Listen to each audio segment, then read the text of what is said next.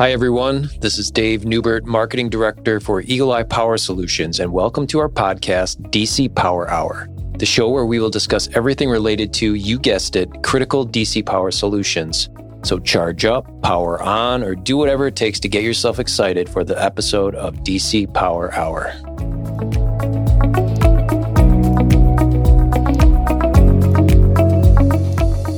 Welcome back to another episode of Eagle Eye Power Solutions DC Power Hour. Today's topics will cover what's going on with America's aging infrastructure and how could the proposed infrastructure bill possibly help out, if at all.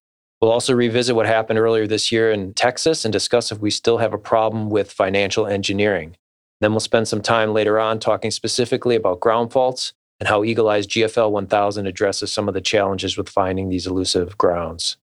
All right, so here we are again with our segment Battery Blarney with George Peterson and Alan Byrne. Guys, I'm pretty excited to talk about today's topic with you both. I know you're going to have some really good insights and perspectives on this. So we're going to get right into it. We're going to talk about the aging grid infrastructure in America. And you guys have been working in this industry for decades, as we know, and you guys have kind of seen where we've come from and where we are. And so let's start with the first question. How bad is it? How bad is the grid infrastructure? And when did you first notice in your time in this industry when you thought it might definitely become a problem? And I guess we'll just start with you, Alan, and then George, chime in as you'd like. Yeah, well, I first started to notice the decay in infrastructure probably about 30 years ago. And at that time, it was mainly because of the rejection of nuclear plants, and also when the generating companies, utility companies, when they wanted to build new power plants, it was almost impossible to get through the regulators. So a power plant from scratch takes probably about 10 to 12 years to bring online. The generating companies were being hindered or not allowed at all to bring new plants online. So that was the start of it. So having used that as an opening, I'll hand over to George and then we can discuss it back and forwards. Thanks, Alan. Yeah, I have to agree with you. In fact, in many ways, the whole thing to do with our infrastructure is to do with regulations and people who don't like what we're trying to achieve in many cases. It's not just the generating plants, it's the actual distribution network is probably in an even worse state at the present moment, because every time the utilities want to put a new overhead line or a high voltage transmission line in, there is opposition from every side. Yet it's the same people that are opposing it that are complaining about the quality of the electricity. We've got to understand, certain things have got to happen. This huge push we have at the present moment to want to go to all natural energy systems just isn't possible. It isn't applicable. We have a base load that has to be maintained 24 hours a day, 7 days a week. And you cannot use a source of power that is variable to do that. I know Alan's got something to say on that one as well, so I'll give it back to him. Well, we're going to talk about energy storage later. But the ironic thing is, and I call it greenwash, is that the very people and the lobbies that want to use natural energy, they also want to use electric vehicles. They seem to forget about how they're going to power those electric vehicles, which is going to place a great load on the infrastructure that hasn't been figured into the equation yet. I agree with George about you need a steady state of power generation. One of the problems is that with the modern electronic age, more and more devices are relying on electric power at the moment, and the infrastructure just hasn't kept pace with it. It's not the operator's fault. Well, it is to a certain extent. We'll talk about regulation, but it's regulation fault. It's the inability sometimes for the operators to make a good return on investment. Also, we're probably going to talk about the Texas fiasco. And if we look at that, we can probably use that as a kind of a model for where the rest of the country's going. So do you want to comment on that, George? No, I'd point out what Alan said. The Texas fiasco was a perfect example of everything that was wrong with regulation. They had gone almost to major into wind power because Texas has a lot of wind. And don't get me wrong, I am not against natural energy systems in any way, shape, or form. But we have to understand where they fit into the overall generation program. If you've got a place like Texas where they had a high volume of wind, they have for many years supported quite a lot of the base load with wind generation. The only problem was that they did not buy the wind generators that were designed to handle the depth of cold that they got during the cold spell. It's not that wind generators can't operate in the cold. They work very, very well in Alaska and in Northern Europe. But they hadn't bought the right ones because they were never going to see that depth of temperature, they didn't think. So it's financial engineering again. They went for the cheapest solution. Wait to hear what Alan has to say on that one. Well, don't get me started on financial engineering, George. Otherwise, we're going to take up the whole time of the podcast. But in the case of Texas, it was kind of a unique case as well. The state utility company, ERCOT, Energy Reliability Council of Texas, which seems to be an oxymoron, they decided to stay outside the national grid system. So they weren't connected really to the Western regional generating grid or the Eastern region generating grid. The reason for that was the fact that they determined probably 20 years back that if they were regulating themselves, they could make more money. Plus the fact that they wouldn't be interfered or come under the eyes of NERC, the North American Electrical Reliability Council, or FERC, the Federal Energy, I forget what the other two were, FERC, Federal Electrical Reliability Council. So they were operating on their own, and this thing just didn't happen overnight. They were warned probably 10 or 11 years ago that their infrastructure was fragile, but talking about financial engineering, they didn't want to spend money. And look where that got them. I agree with George with the wind turbines freezing up, but the real culprit in that fiasco, which cost, by the way, $196 billion, which is more than double or triple the amount that they want to spend on the infrastructure during this money coming from the deep pocket government, or the deep pocket taxpayer, should I say. But anyway, the main culprit was the fact that the natural gas plants, which they were depending upon greatly, and Texas has more natural gas-powered power plants than any other state, the fact that the supply to the natural gas plants from the gas fields became inoperable because a lot of the distribution system was frozen. And consequently, some of the nuclear plants that they were looking to do a little bit of load leveling and things like that, ironically, some of the cooling water for the nuclear plants got frozen as well. So it's just one thing after another, kind of like a domino effect. And if you read some of the reports, it said that the whole state of Texas was about 2 minutes away from a blackout that would have lasted 2 or 3 months. So over to you again, George. You paint me a really nice picture there, but you said that the ERCOT wasn't actually part of NERC. Believe it or not, it is still part of NERC. It's one of the regions.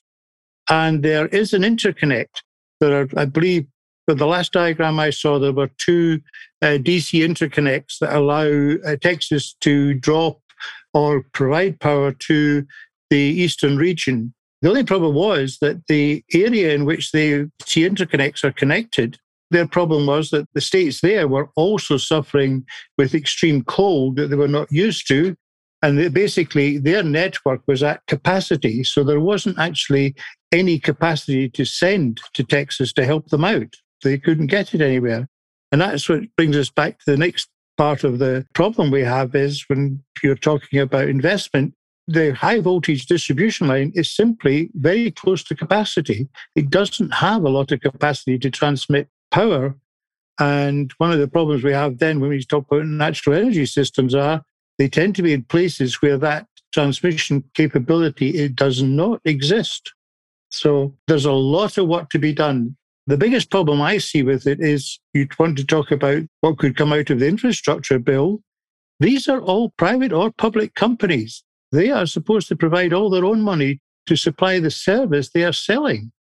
Our job is not, as taxpayers, to pay our bills and then have to bail the companies out because they didn't do their jobs properly. I agree with you about those interconnections, George, are very small.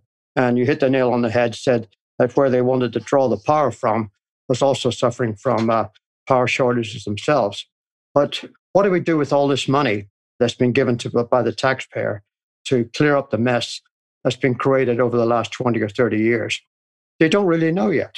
If you want to beef up the transmission system, just go and say, hey, I want to build a large transmission line across your property and see what happens. There's going to be a whole pipeline deal again. Okay, you certainly need the energy, but you're not going to build a pipeline across the certain lands, shall we say. It's going to be the same for the electrical infrastructure. And what will happen is that there needs to be more investment in generation near those places that consume most of the energy. So I don't know too many large power plants or nuclear plants near the New York City area, the New York City Metroplex, or even in California, because they're the very people that shun this. So I hope I live long enough to see the fighting match between the people that want to upgrade the network, and those people that want the power to consume the energy, but don't want the energy to get there, just like the gas pipelines. So anyway, that's my beef. Where I think they should be spending the money is install small nuclear plants, micro-nuclear plants in New Jersey and California. I noticed that on the infrastructure bill, one of the 4 projects is to build a tunnel between New Jersey and New York City. Well, looks like that's going to cost more than the improvement to electrical infrastructure. So you can see where some people have got their priorities. Although one person did tell me at one time that the New York tunnels to New Jersey proved that there was no light at the end of the tunnel. So over to you again, George. Yeah, you and I both know the New Jersey, New York tunnels too well. And maybe I would complain about another one, having sat in the other 2 for many, many hours. And I also have to admit, every time I drive through one of those tunnels, I think about infrastructure and maintenance and think about what would happen if somebody was to explode a small bomb in the middle of it. We'd all be gone very quickly. So I try to get through there as fast as I possibly can.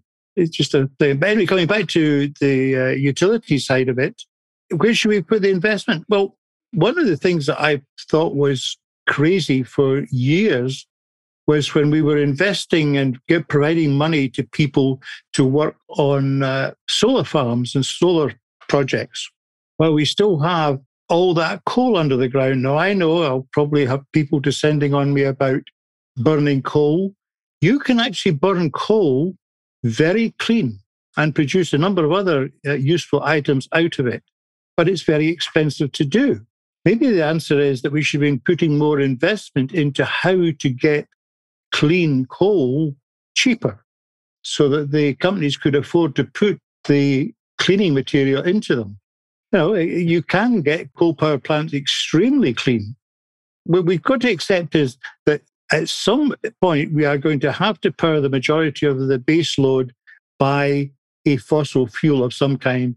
It's either that or we flood every valley and build all hydro plants. You've got to make the decisions about where do you want this power to come from. Anything else to add to that, Alan?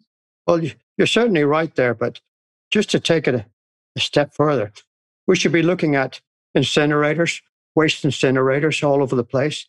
I know where I live, the county wanted to build an incinerator, and it was shot down by, I wouldn't say tree huggers, but they all have good intentions, but it was shot down. So here, all that waste is now being trucked to Pennsylvania, and whereas it could have been generated, used as an incinerator plant. These can be very, very clean. You probably drive past a couple in Baltimore, George, and people don't even know they're there, basically. You see the giant smokestack, but there's nothing coming out of it. But just to turn on another aspect, not only should we be beefing up the infrastructure and adding to it, but when we do that, we've got to look at cybersecurity. In my mind, that's the biggest problem that we're going to face. And it's been proved already when they shut down gasoline oil pipeline between Texas and the Northeast. It just ground everything to a halt. So when we build out the infrastructure or beef it up, we're going to have to look at the cybersecurity aspect as well. And you and I both know, George, when I've been to hundreds of generating plants. They're ancient and there's no cybersecurity whatsoever. So I'd like your comment on that.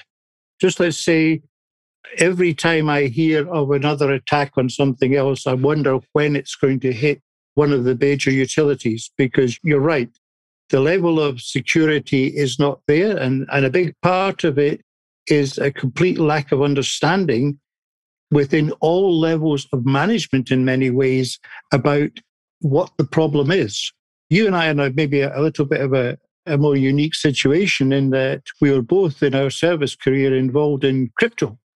So we understand the whole basis of what any form of security is like. We were talking about communication security when we were doing it, but it's still the same point. You need to make sure that not only can you stop people accessing it, but you have to make sure that material that is being transmitted within the networks is sufficiently enciphered that somebody can't get in there and put false messages in. That, to me, is the big thing. But yeah, I think this whole fact is that we don't have the knowledge within these organizations to take this out. And I'm not blaming the people, don't get me wrong. It simply is, such a new subject. There aren't the people out there to understand it and explain it. I'm not quite sure where we're going to go with that one. They want to modernize everything and make it all remotely monitored. And I'm a believer in remote monitoring, but you have to make sure that those networks are absolutely secure and you can't access them. So we'll just have to wait and see. You're just carrying on from what I said, and you're entirely right. But one further thing I'd like to look at is energy storage. Energy storage can be a great method of load leveling or providing power when the demand increases.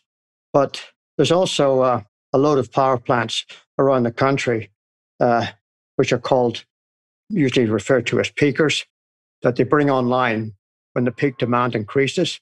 Well, in the case of Texas, and I guess a lot of the country, is these peakers take a while to bring online. And oftentimes, because they're not actually online and generating, maintenance is completely forgotten about.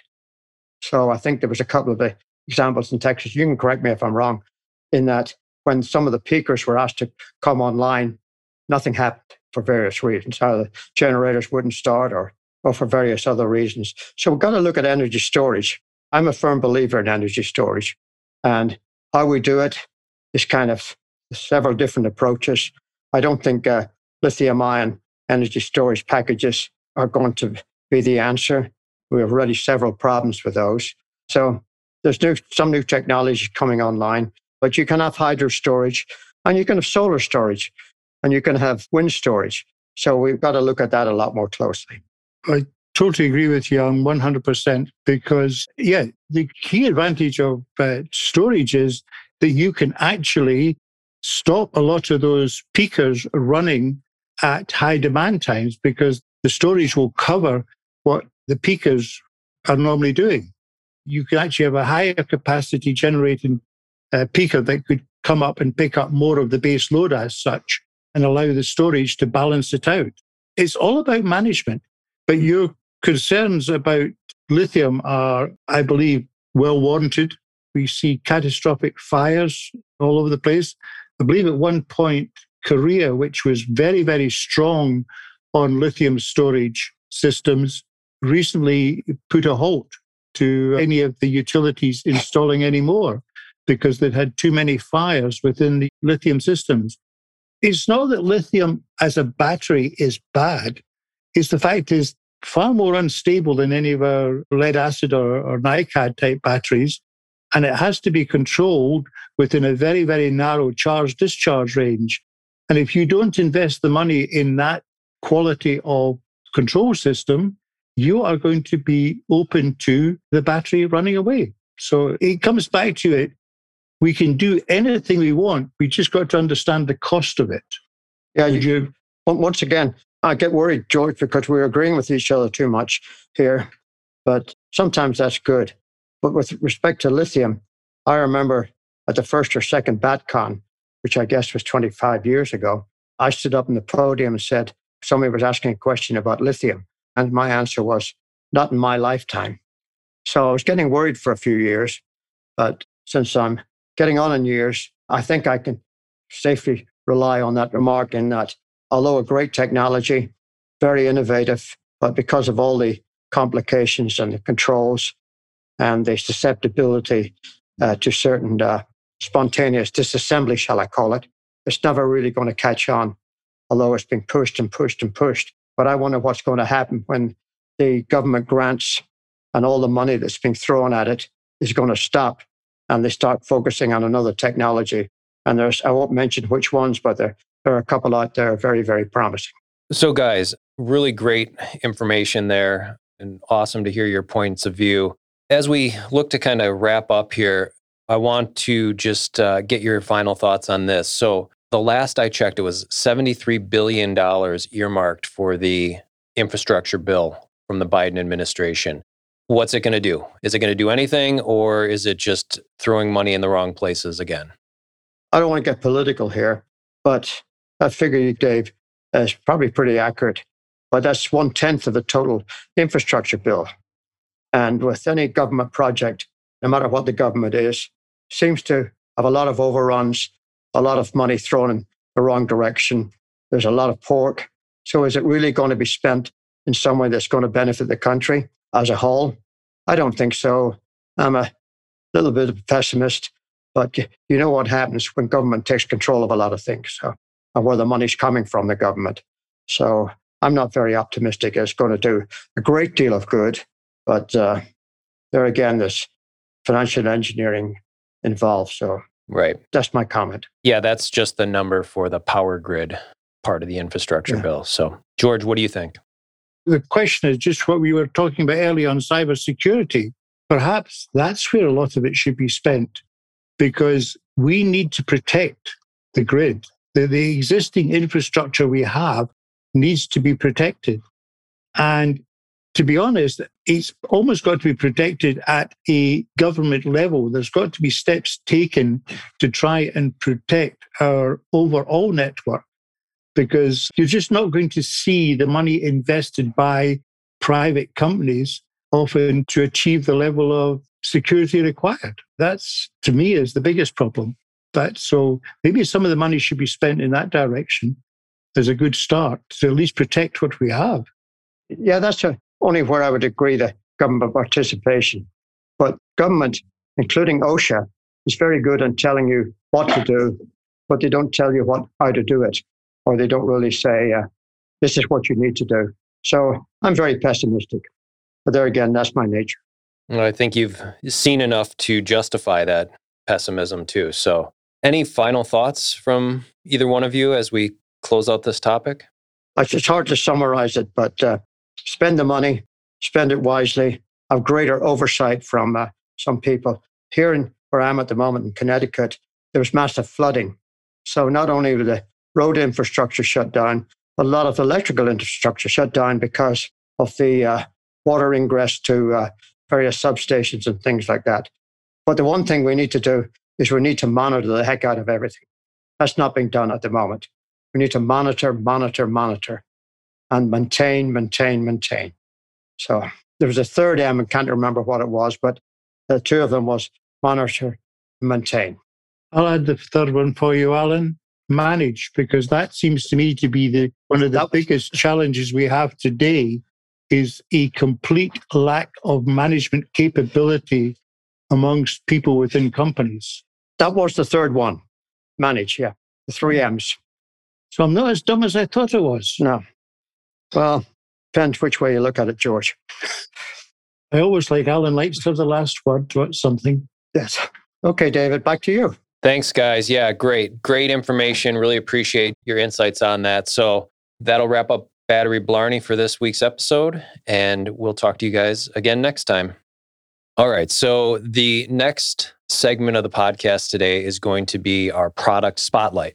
And we are going to introduce to you our Eagle Eyes head of sales, Luke Walder, who is going to talk with George about some of the importance or challenges and issues associated with ground fault location and how Eagle Eye's GFL 1000 can help address some of these issues. I'm going to pass it over to you, Luke. Thanks, Dave.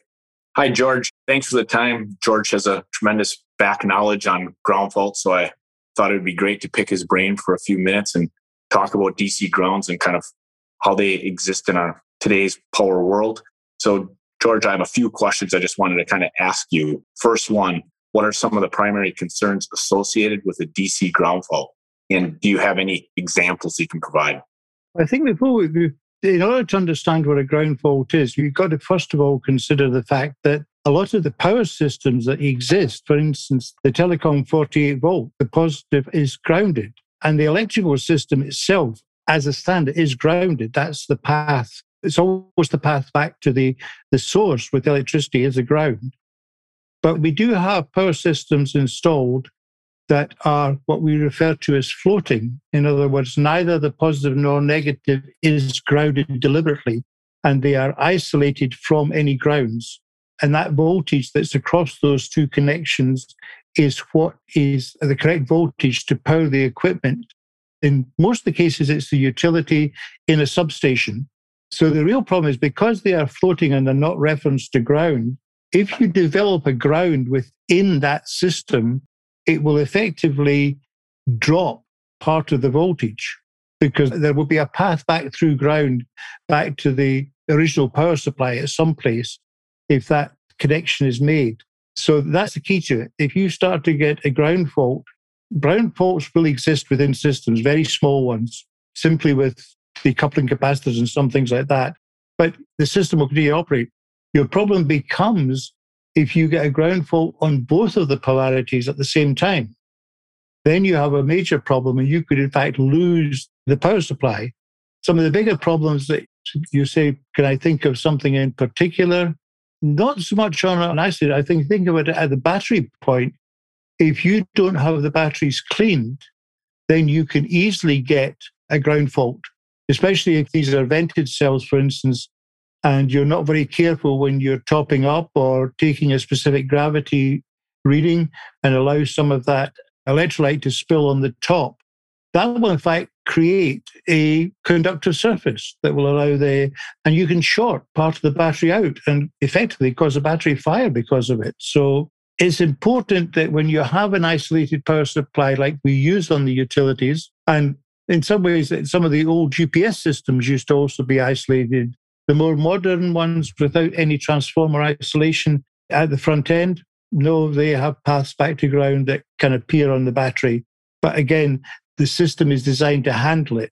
With the isolated power supplies that we're talking about in substations and generating plants, they're not designed to handle a ground fault. So we have to make sure that when we do identify them, we have to find them as quick as possible. It's as simple as that. Thanks for the answer, George. Your question or your statement in regards to the batteries brings me to another question. Could it actually cause the battery to go in thermal runaway if you didn't properly detect the ground? Is that possible? Yes, it could do. Because what you'd be doing is, depending on the resistance, you would be drawing part of that current that was available from the charger, for instance, would be going to ground. It would only be going through part of the battery, and that part of the battery would start to heat up. Interesting. Yeah. One of the big problems with ground faults is there's nothing actually that definitive. There are some calculations out there that you can estimate how much of a ground fault you can have before it gets too dangerous. But I tend to be the old-fashioned person, probably because of my age, and I've got a simple attitude. If you have a ground fault, you want to fix it as soon as possible, because even if it's not causing you a problem right at this moment, something else can easily happen that will definitely cause a problem with it. So don't leave anything unattended. Perfect. What are some of the problems with trying to identify and locate a DC ground? To be honest, the biggest problem you have is they're online. You have a power supply that's powering some form of system, whether it's a substation or a generating plant controller, whatever it might be. That power system is powering that equipment and it has to continue to operate. Because the easiest way to find the ground fault, obviously, is to simply switch things off until it disappears. And then that piece of equipment you've just switched off is the location of the ground fault. Then you've got to find it within the equipment itself, but at least you've isolated it to one particular piece of equipment. The problem with that is that today, electricity is not something that can be turned off. That's probably the thing that most people don't quite realize when you talk about the generation and distribution of it. If you turn anything off, somebody is not going to have power. And that's simply not acceptable in today's world, at least from the consumer point of view. So we have to find a way. There has to be methods by which we can then try to detect the location of the ground fault without taking the system offline. There has been a lot of work done on that field, and we have products to do it now. And that product, I think, is what we want to talk a little bit more about, is our GFL 1000. It's a ground fault locator, and it allows us to actually identify the location of a ground fault within a system by injecting an AC signal into the system. Now, remember, these power supplies we're talking about are DC. They can be DC 48 volt, DC 110 volt. If it was one of the old-fashioned UPSs, it could easily be 480 volts at DC. But the point is, if you inject an AC signal into it at a specific frequency, you can then trace that frequency through the system by using a clamp-on, like a clamp-on meter, and you will hear that tone, or you'll see that signal on a meter. Some of the systems actually use almost an audio frequency, so you're listening for a tone. Ours uses a much lower frequency than that. So we have a meter by which we actually see the indications of the signal as you're tracing it through. It's actually, there's a little bit of an art to it. If you've got one of the devices, what I've seen with the people I've done the training for is a few people take to it and they love it. They think it's great fun, and off they go. And they become very, very good in a short period of time at finding quite complex faults or finding out where they can be. They don't always be able to fix them, but they can at least find the fault, the area the fault is in, because sometimes you simply cannot take that piece of equipment off. I seen it, one of the sites I was at, we traced it all the way back through, and it was a brand new controller for a gas turbine that was up and running and providing, it was a peak load, so they were providing the load during a hot summer's day. So there was no way we could go any further with the tracing. And it was going to have to be a case of, okay, we know where that ground fault is, we've identified it, now we have to plan the outage necessary to go and finish it off.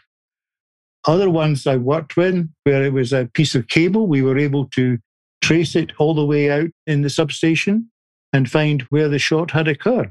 Probably the biggest problem people have with it when you first start to use it is to understand the concept a little bit and then recognize that there are things that can be misleading within it.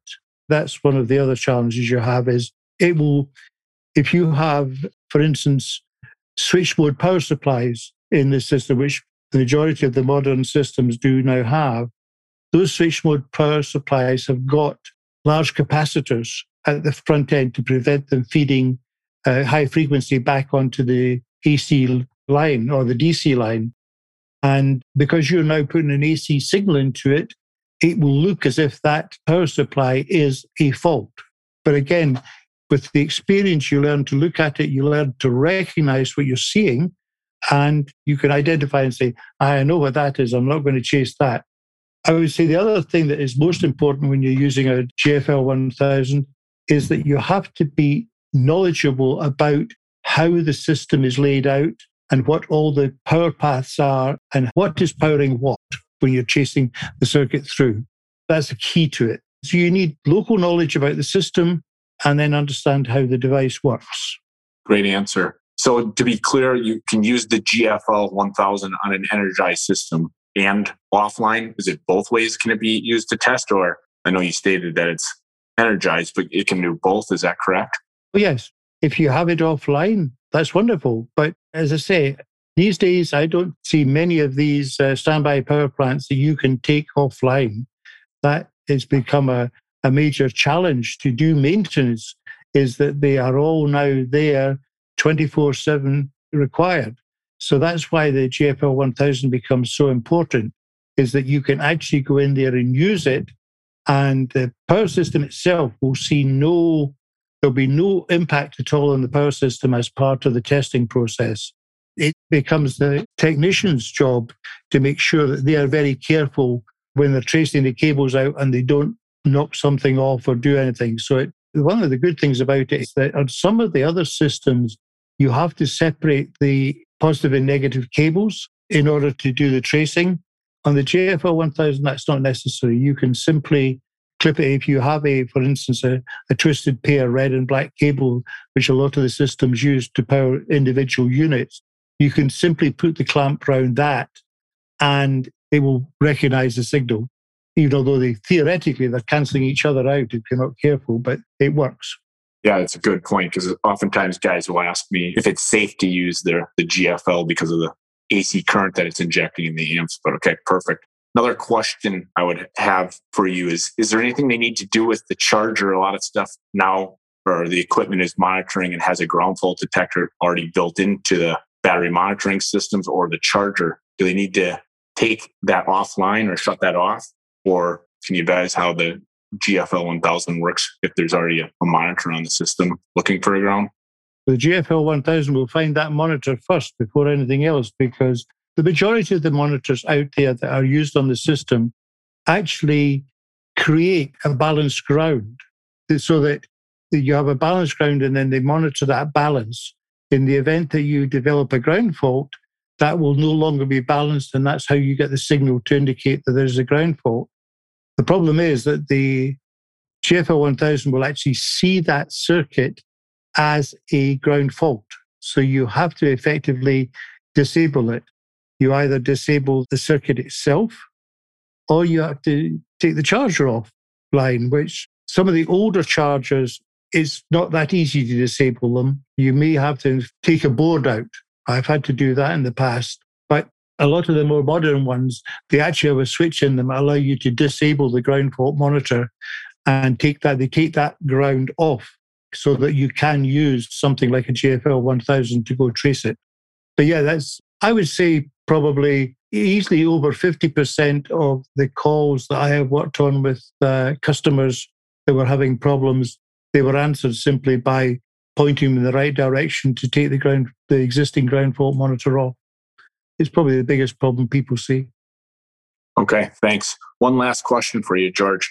What else do people need to understand about DC ground faults, and why is finding them in a timely fashion so important? As I said earlier on, in these systems, you can have a certain level of ground fault. It can exist, and it will not impact the operation of the system, as it's on one leg. It's not on both. But if you end up with a problem on both legs, you can easily start to drop the operating voltage below what will operate the system and take the whole system down. So it's just me being the old-fashioned guy is, if you have a problem, you have to fix it. You can't just leave it. Just because it isn't giving you a problem at this moment in time, you can't just leave it. You've got to get out there and fix it. For instance, quite a lot of some of the ground faults that exist are due to water ingress into cables that are going underground. And the ground fault only occurs when it rains. Now, okay, the water's got in there, it's in the cable, and currently the fault is on the negative wire. If you leave it there and it keeps getting wetter and wetter, it could easily get to the positive and take the whole system down. And the thing to remember is that sometimes those power systems and the location where those ground faults can occur are part of the control network to take parts of that substation or offline or online. And you will lose that capability if you have a ground fault within that circuit. So it's essential that they find them. It's as simple as that. You can't leave it there on the hope that another fault doesn't occur. As I have been known to say many times, Murphy has been my best friend. He's been on my back the whole time. I've been very lucky. I've escaped most of his attempts to get me into trouble, but it doesn't always happen. Sometimes, no matter what you do correctly, you get hurt. And people today, this applies very much to the utility side of it, is this whole thing about we are so reliant on the power We just don't understand the world without it. So they've got to make sure that none of these potential problems are just left to sit there because they're a little bit too difficult to find. Great insight, George. Appreciate your time. I think you answered a lot of great questions and gave us a lot of background knowledge of why the GFL 1000 is such an important tool in today's society. Thanks, Luke, very much. Great. Thanks, guys. Thanks again for tuning into today's DC Power Hour. We really enjoyed discussing the timely topics about our infrastructure and some of the issues associated with DC ground faults. For more information on any of these topics or other critical power solutions, visit our website at eepowersolutions.com. So check us out next time when we'll discuss battery room safety and spill containment, and we'll check in with one of our service tech managers to get a field report directly from the field. We hope you can join us next time. And in the meantime, if you have any questions for the Battery Blarney duo or anything else you want us to discuss in next week's episode, please email us at info@eepowersolutions.com. Thanks again for listening. Talk to you then.